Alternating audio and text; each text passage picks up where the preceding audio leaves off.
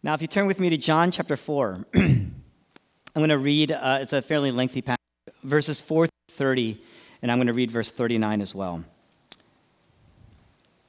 Now he, that's Jesus, now he had to go through Samaria. So he came to a town in Samaria called Sychar, near the plot of ground Jacob had given to his son Joseph.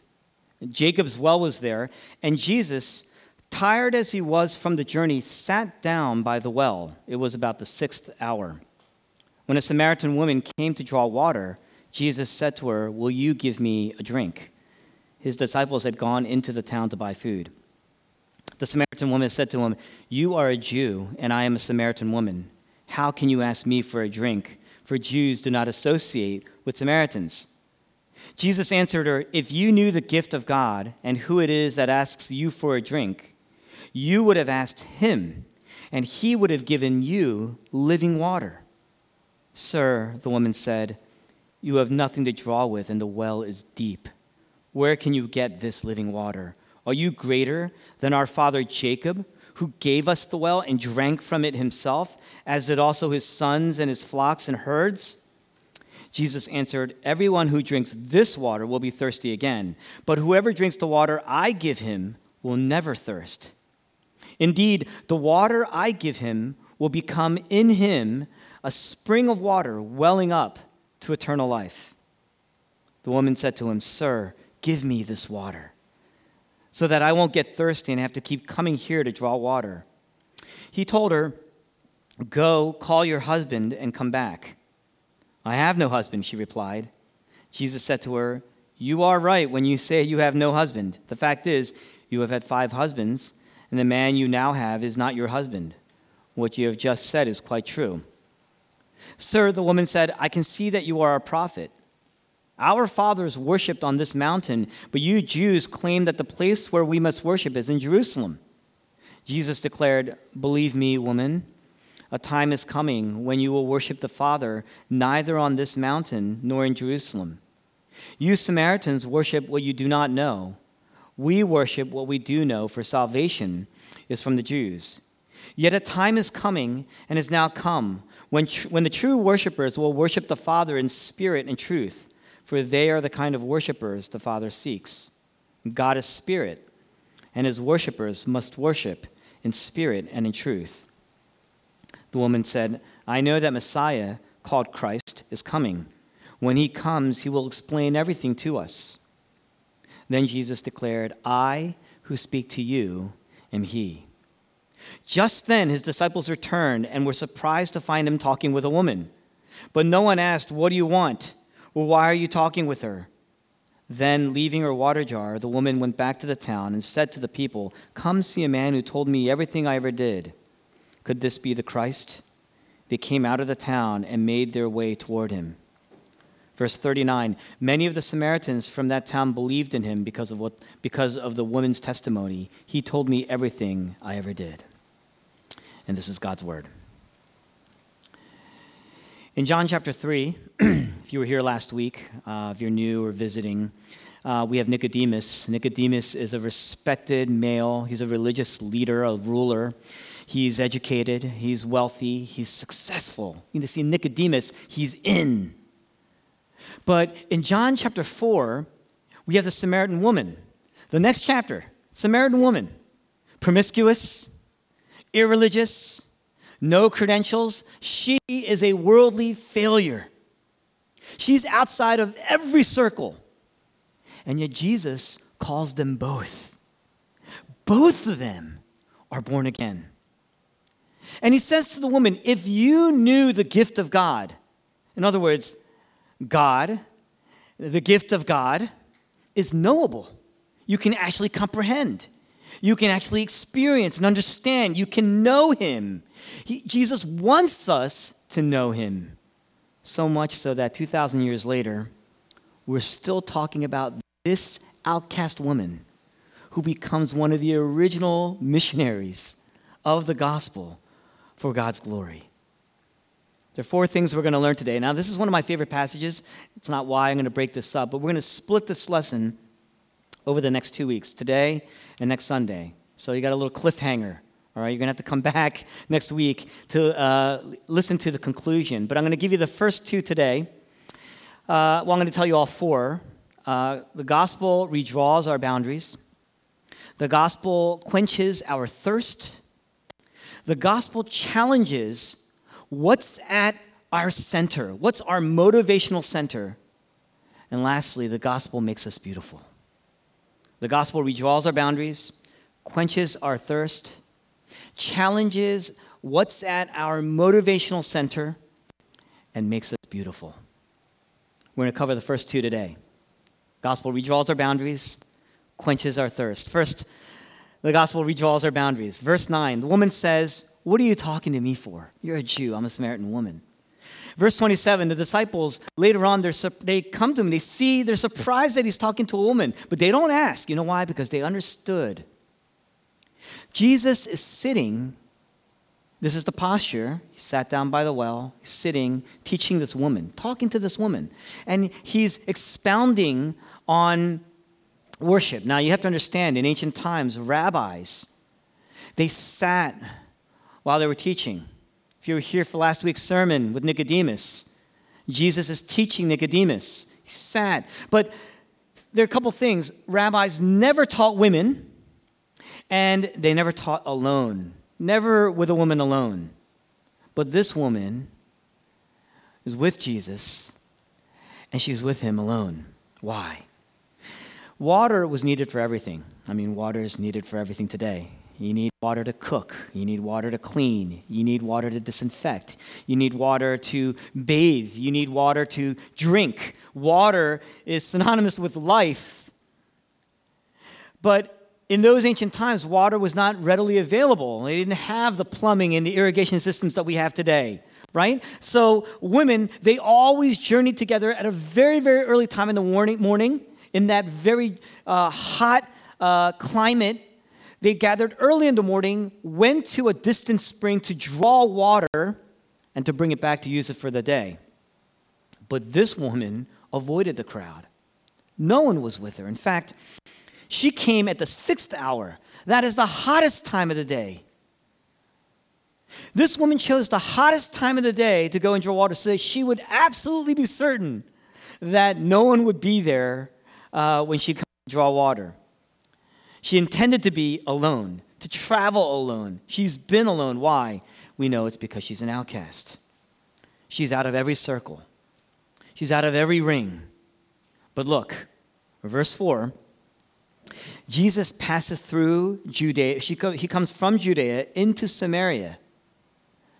At a time when Jews avoided Samaria altogether, he goes through Samaria. He's crossing ethnic, racial boundaries. Verses 6 to 7, he sits down. He's in this posture of teaching with this woman.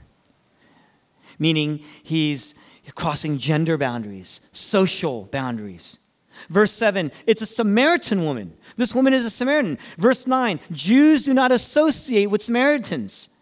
There's this religious history that divided the two people, so much strife, so that Jews would rather take the longer route around Samaria to get to where they were going. But Jesus goes right through Samaria. He's crossing cultural boundaries. He's crossing religious boundaries. And of course, we have verse 18. Jesus says, "You've had 5 husbands, and the man that you're living with currently is not your husband." This woman is morally impure. Morally impure. But Jesus not only associates with this woman, he's teaching her. He's inviting her in. He's crossing moral boundaries. Verse 4, in fact, it says he had to go through Samaria. He had to go there. This woman is out of every circle. She's not in the right ethnic circle, gender circle, social circle, cultural circle, religious circle, or moral circle.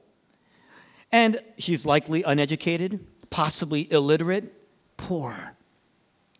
In John chapter 3, just one chapter prior, Jesus is teaching Nicodemus, who is an elder, educated, wealthy, a male, a ruler. He's supposed to be in. But he comes to seek Jesus, and Jesus says, "You are out unless you are born again." Isn't that remarkable? It's a hard saying. That's what this series is about. But here, Jesus comes to seek out this woman and basically tells her, you're invited. I'm inviting you. You're in. In fact, I came for you. You're in. It's remarkable. It's unbelievable. If you look at the inviting grace of Jesus, the inviting, compassionate grace of Jesus, that's the gift, you see. And if this Samaritan woman can be invited to be with Jesus, then anyone here can be invited to be with Jesus. And if Jesus is willing to go out of his way for this poor, uneducated, marginalized woman who's cast out of every circle, he will certainly be willing to go out of his way for you. Even the woman's surprised. Why are you talking with me? Why would you be willing to cross ethnic, and gender, and social, and cultural, and religious, and moral boundaries? This can stain you. People catch you talking to me, not just talking to me where I am status-wise, but talking to me. Do you know what that could do to you? Verse 9, she says, you are a Jew and I am a Samaritan woman. Why? Verse 15, you see the transformation. He goes from, you're a Jew. Verse 15, sir, give me this water. You're a teacher. You're a man. You're crossing gender boundaries. Verse 19, I can see that you are a prophet. In other words, you're crossing religious boundaries, moral boundaries. Verse 28, come see a man who told me everything I ever did. Could this be the one? Could this be the one that God sent, the Messiah? Could this be the Christ? In other words, godliness is the main reason why I've never been in any time in my life. But this is God himself. And he's saying, I'm in. New life. Born again. Renewal. Have you experienced it? Today, wars are fought over ethnicity and race, gender, society, culture, religion, morals. Wars are fought over these things. And yet Jesus works through all those broken boundaries, those barriers that have been put up. He works through that. He doesn't work despite it. It's because of those things, because of those boundaries. He actually works through it to reconcile this woman to God first. What does that tell you? Jesus is saying there is no ethnic or racial boundary. There's no gender or social or cultural or religious or moral boundary that I will not be willing to cross for you. And when you see that Jesus has crossed all those boundaries for you, would you not be willing and empowered to cross all those boundaries for others? Over the course of the past year and a half, but it's been going on hundreds of years, ethnic and racial barriers in this country. Some of y'all brought up in some of the most ethnocentric mindsets in the world. Would you be willing to cross those boundaries for your neighbor? Because Jesus crossed every boundary for you.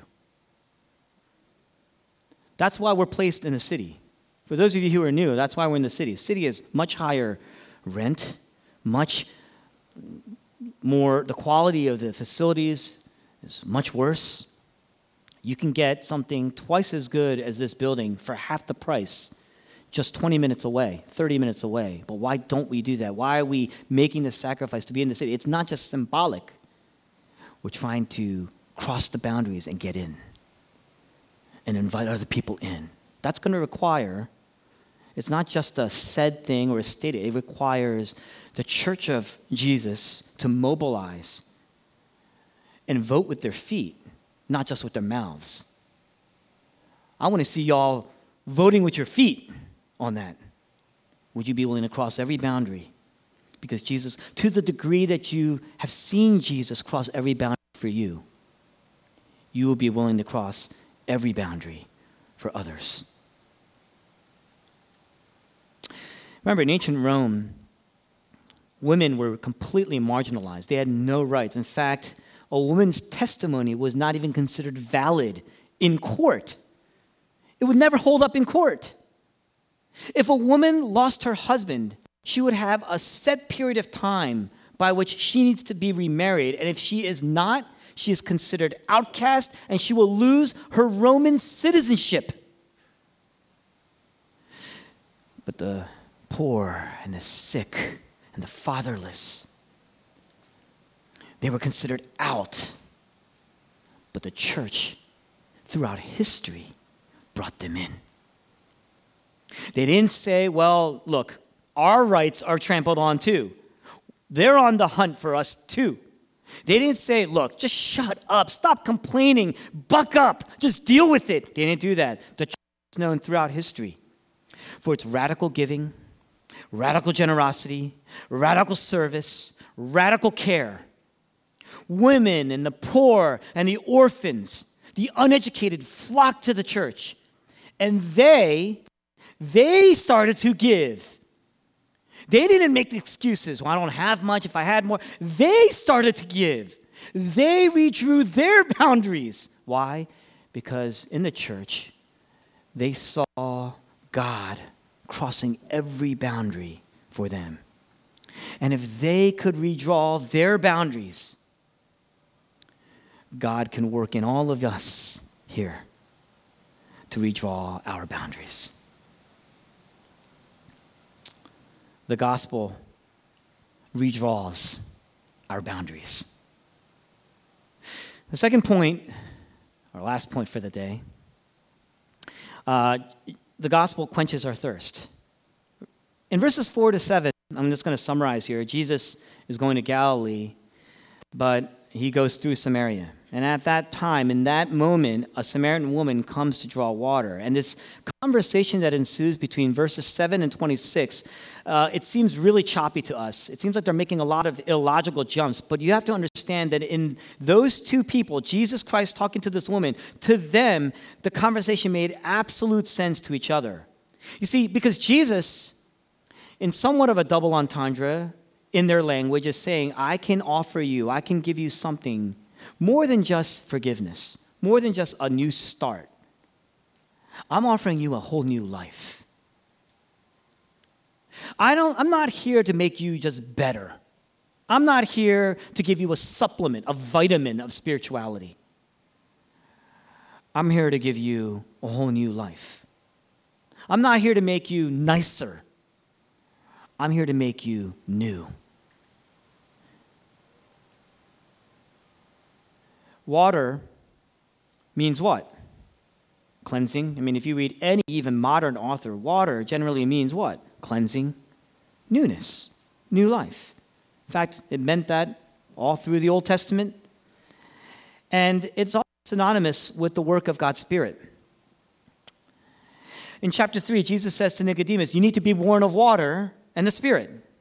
They were synonymous. And Nicodemus was born again. He experienced new life.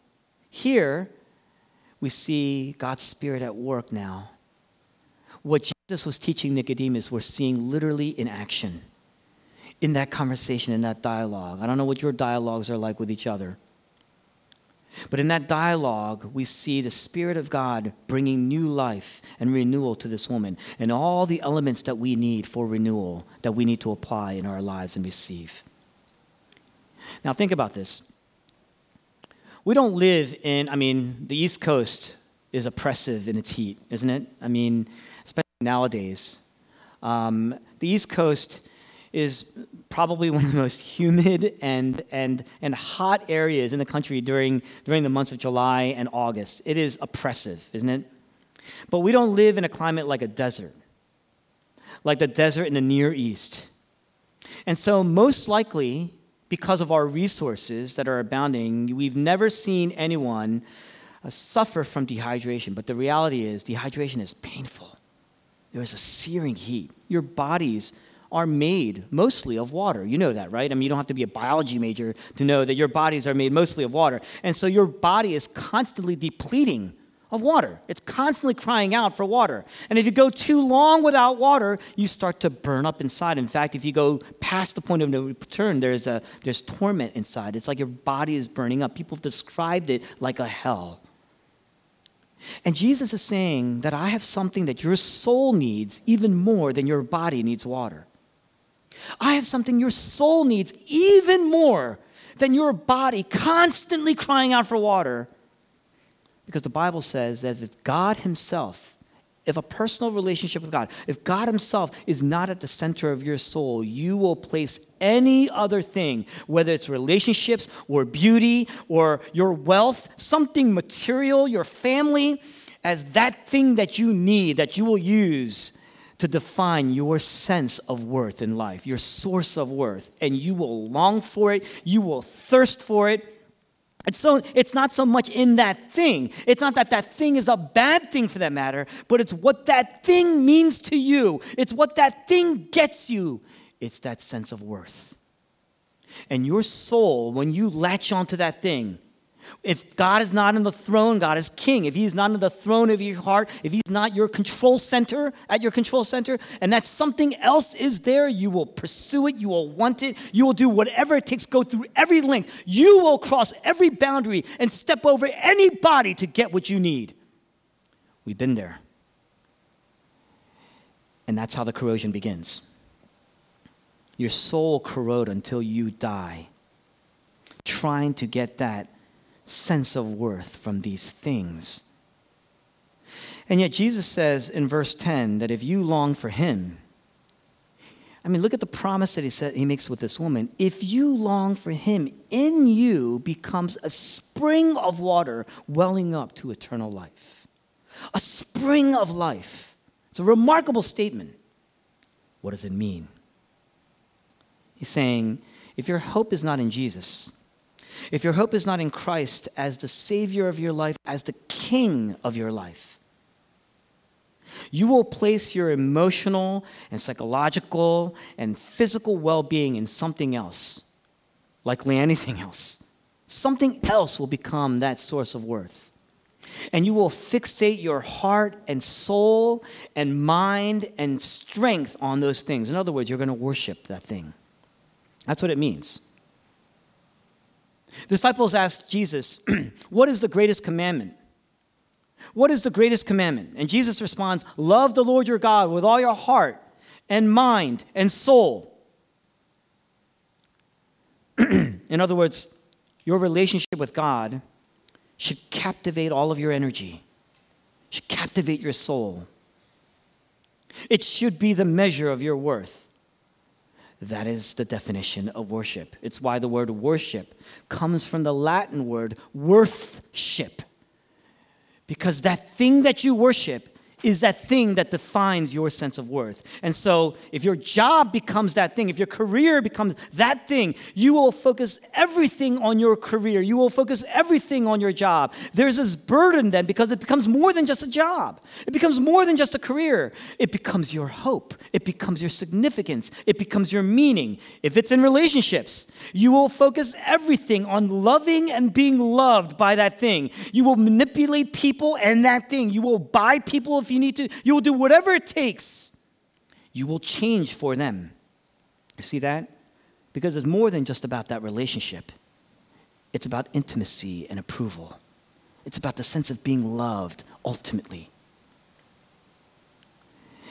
If your heart is fixated on a girlfriend or a boyfriend or your spouse or your child, you will sacrifice everything for them because it's more than about the benefit and the beauty of that relationship. It's more than about family. It's about that deep sense of security that comes with intimacy, knowing that you are loved no matter what. These are the ways that we know that we are okay. Oh, and we have a way of, navigating through all the difficult challenges around that because we start to compare ourselves with other people and because whatever we can do to make ourselves feel worthy. That's what gossip is. Gossip is not about sharing something that's important to share. There are good channels and right channels for that. You know what gossip is when you're doing that as a way of pushing one person down so you feel better about yourself.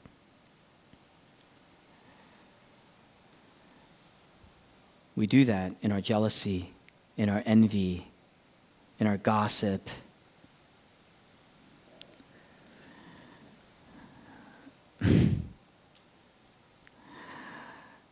Now, when you lose that job, when you lose that friend or friends, when you lose your boyfriend or your girlfriend, God forbid you lose your spouse or your child, life collapses, doesn't it? We're burning inside. There's this deep loss, torment. It's like we're in hell. And, one of my, it's like, I can't believe I'm sharing this. One of my favorite movies is You've Got Mail. You've Got Mail. You guys, it's an older movie. In the 90s, it came out. Tom Hanks, Meg Ryan. I like all those movies, there's one part where Tom Hanks, he's seen his father just divorce all these women. And now this latest nanny that he ended up marrying leaves him. And he says, well, what are you going to do now? And she says, well, what do you mean, what am I going to do? I'm going to go find someone else. But that's how, and we laugh at that, but the thing is, that's how we are. That's what we do. If you're not happy in your job, you find a new job. If you're not happy at your church, you're going to find a new church.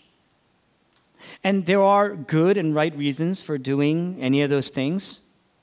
I mean, take it from me, I'm a bivocational minister. Trust me, I understand. So in no way am I denigrating any of you looking for another job. Sometimes you need to break up with somebody. It's important to do that. It's not just a test of your faithfulness. There are right and good reasons for that. But a lot of times, we've hooked so deeply into these things that when we lose it, we've lost ourselves. And there's that longing and thirsting. It is unquenchable. That woman having to come to draw water every day, only to see that water, that hard work that she put into that water, getting that water, and to lose it. It just literally goes like water. And the next day, she's got to go back out there again. It is representative of the lives that we live cyclically every day when we are hooking our lives and our hope, our heart and soul and mind into something else. You see that? It's unquenchable. And so this woman in verse 15, she hears Jesus. She's physically thirsting. She knows that physical thirst is the reason that she has to keep coming here and coming back. And Jesus is offering her an opportunity to receive something that will quench her thirst. And she says, I need this. But Jesus is talking about that deeper thirst. She says, give me this water. And Jesus now goes that next level. He says, go call your husband and come back. Go call your husband and come back. Why? He's getting to the heart of the thirst. He says, you've had 5 husbands. And the man that you're currently with is not even your husband. You've had 6 men. And it's not getting better. It's actually getting worse. 6 men. You think you learned some lessons. But it's not about the lessons. It's the fixation. 6 men. 6 is known as, in the Bible, throughout the Old Testament, you know that it's an imperfect number. It means it's a number that represents restlessness, dissatisfaction, incompletion, failure. This woman comes at the 6th hour to this well, having had 6 men. It's a pattern of her life about getting and finding love apart from God. She's looking for that perfect man. And it's getting worse. It's not getting better. She's looking for that perfect husband. Her heart is fixated on it. A lot of single people out here looking for that perfect person. Nowadays, the way we view dating, casually we view dating and sex and marriage. We're looking for that perfect experience, that perfect person. This woman has had 6 tries, and it's actually getting worse, not better. And so she's been doing it apart from God, apart from God's people, she's running from people, running from God, and she's tired, and she's restless, and she's longing, and she's out of every circle. Today, people here are longing for hope, and they're longing for justice and fulfillment and acceptance and beauty and intimacy. And what are you hooking your hearts into? Jesus says, I can give you a lasting hope. I can give you a living justice. I can give you an eternal fulfillment, an unwavering acceptance. I'm offering you an unfading beauty and an undying intimacy. And so when you pour your life into Jesus, he says, a spring of water will well up and overflow. What does that mean, overflow? Relationships stop being about what you get, but more about what you give. Because you have a love that is abundant. It is overwhelming. You have a hope that is real and abundant. It's like a spring, a fountain. You can't stop a river. This woman's alone. Today, we hate being alone. To be alone is like being a curse. But you have to think about this. God works through that aloneness, doesn't he? Some of us right now, we're alone. You may be around people, but you know inside, between you and God, you're alone. If this woman was not alone, she would never have met Jesus. So Jesus doesn't approach her despite her aloneness. It's through it that she encounters him. Today, a lot of us, maybe because of the last year and a half, we're isolated and we haven't broken out of that. It's had an impact on us, but we are alone. And maybe that aloneness started way before that. Take a unique opportunity now, then, if you are in that place, to be near Jesus. Connect with him. Hear him. What is he saying to you about the things that you worship? This woman is alone because, she messed up. Because of her sinfulness. This deep-rooted sinfulness. And everybody sees it. Everybody knows it. So they've distanced themselves from her, and she distanced herself from them. Jesus is saying, I will use even your screwed upness, all of your screw-ups, your sinfulness, your aloneness, to create that fountain of joy that you need in life. Because it's through that aloneness Jesus became personal to her. So this conversation leads this woman to say, living water, I need it, I want that. Verses 28 to 29, what happens? The woman runs back to the town, to the very people that shunned her, that she avoided with great pain. Why? She runs back to them. There's new life. Stopped mattering what other people thought. Her thirst was quenched. She's found the seventh man. The search is over. The shame is gone. Guilt has been removed. In verse 28, she left her water jar, the very thing that caused a sag in her shoulders and that fatigue is gone. She left it behind because she experienced a new source of worth, the ultimate source of worth. Water does what? Water cleanses, water refreshes, water revives, water renews, water gives life. How do you get that? How do you get living water? Look to Christ. Look at Jesus. Jesus Christ was betrayed by his friends, rejected by the religious people, rejected by the rulers. And so he's on the cross and he's suffering and he's dying. That means that the most perfect person, the most obedient person that ever walked the earth got thrown out of every ring. And on the cross, he cries out, my God, why have you forsaken me? In other words, all those other rings I can endure. Maybe. But I'm now out of the most important circle, my source of worth. The love of the Father, the love of God, which captivated my heart, my soul, my mind, my strength, has just left me, and I am smashed. I am down. I am alone. I am abandoned. I'm suffering the curse. The wrath of God is pouring out on Jesus as a penalty for our sins. And so Jesus is on the cross. He's groaning and moaning, and he's sagging. He's bearing the weight. And he cries out, I thirst. It's not just a physical thirst. It's that cosmic thirst, that longing. He's longing for God, and God has left him. I thirst, he says.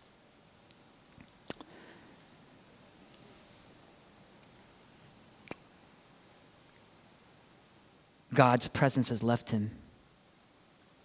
And so he's saying, I'm suffering the torment of hell, the wrath of God pouring out on him. And God has rejected him. Forensically, legally, positionally rejected him. And so what is hell? Hell is separation from God. Jesus on the cross is suffering the dried up, withering torment of hell. Why? And Jesus Christ was rejected so that we would be accepted. Jesus Christ would be abandoned so that we would be embraced. Jesus Christ was disowned so that we would be adopted. Jesus Christ was alone so that we would never be alone. Jesus Christ cries out, I thirst, so that we could drink of him. He's poured out. They stuck him with that spear, and water and blood poured out so we could drink of him and be renewed. He gave everything for his people. Everything. His life, cosmically screwed up and broken and shamed. He's out of every circle. The Trinity itself, because God had abandoned him, the Trinity was torn apart in a sense, and he became alone for you. The gospel is good news, because you can be poor and uneducated, low class, used up sexually, outcast, screwed up, and out of every ring. And yet the cross shows us that there is no boundary that Jesus would not be willing to cross for you. There is no danger. There is no suffering that he is not willing to endure for you, to bring you in to his embrace and shape you, make him your bridegroom. You want to be a good wife? You want to be a good wife? Make Jesus your husband first. You want to be a good boyfriend, a right boyfriend? You want to be a good girlfriend, a right girlfriend? Make Jesus your bridegroom first. Don't let anyone take that away first. Don't replace that with anything else first. Make him king. It's a tall order. Impossible without God's Spirit working in us. Impossible without new life. But it's also good news because there's the validation. When you look at the cross, there's the validation and the acceptance and the intimacy and the beauty that you've been looking for all your life, the love that you've been looking for all your life. There it is, embodied in Jesus, suffering, crossing every boundary, and enduring all that suffering for you and dying. Oh, we all want that one person who says, I'd be willing to die for you. And Jesus Christ comes to you, invites you in and says, I did. It's finished. It's done. Stop making other people Jesus for you. That's why you're unhappy.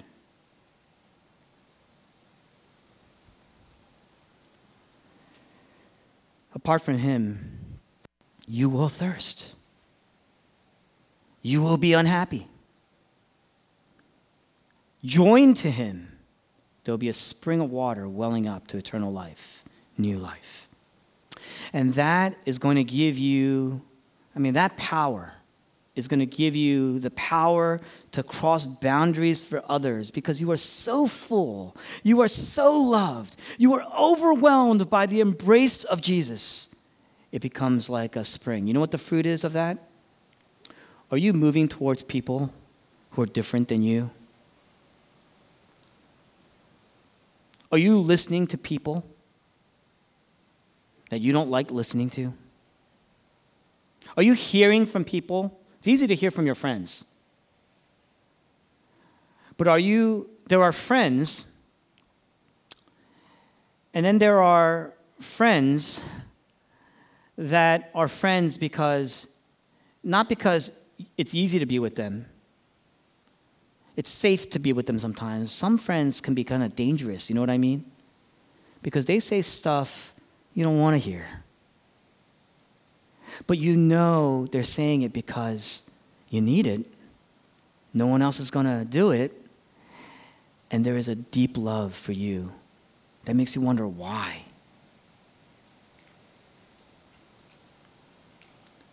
Are you moving towards people who are different than you? Are you listening to people who are different from you?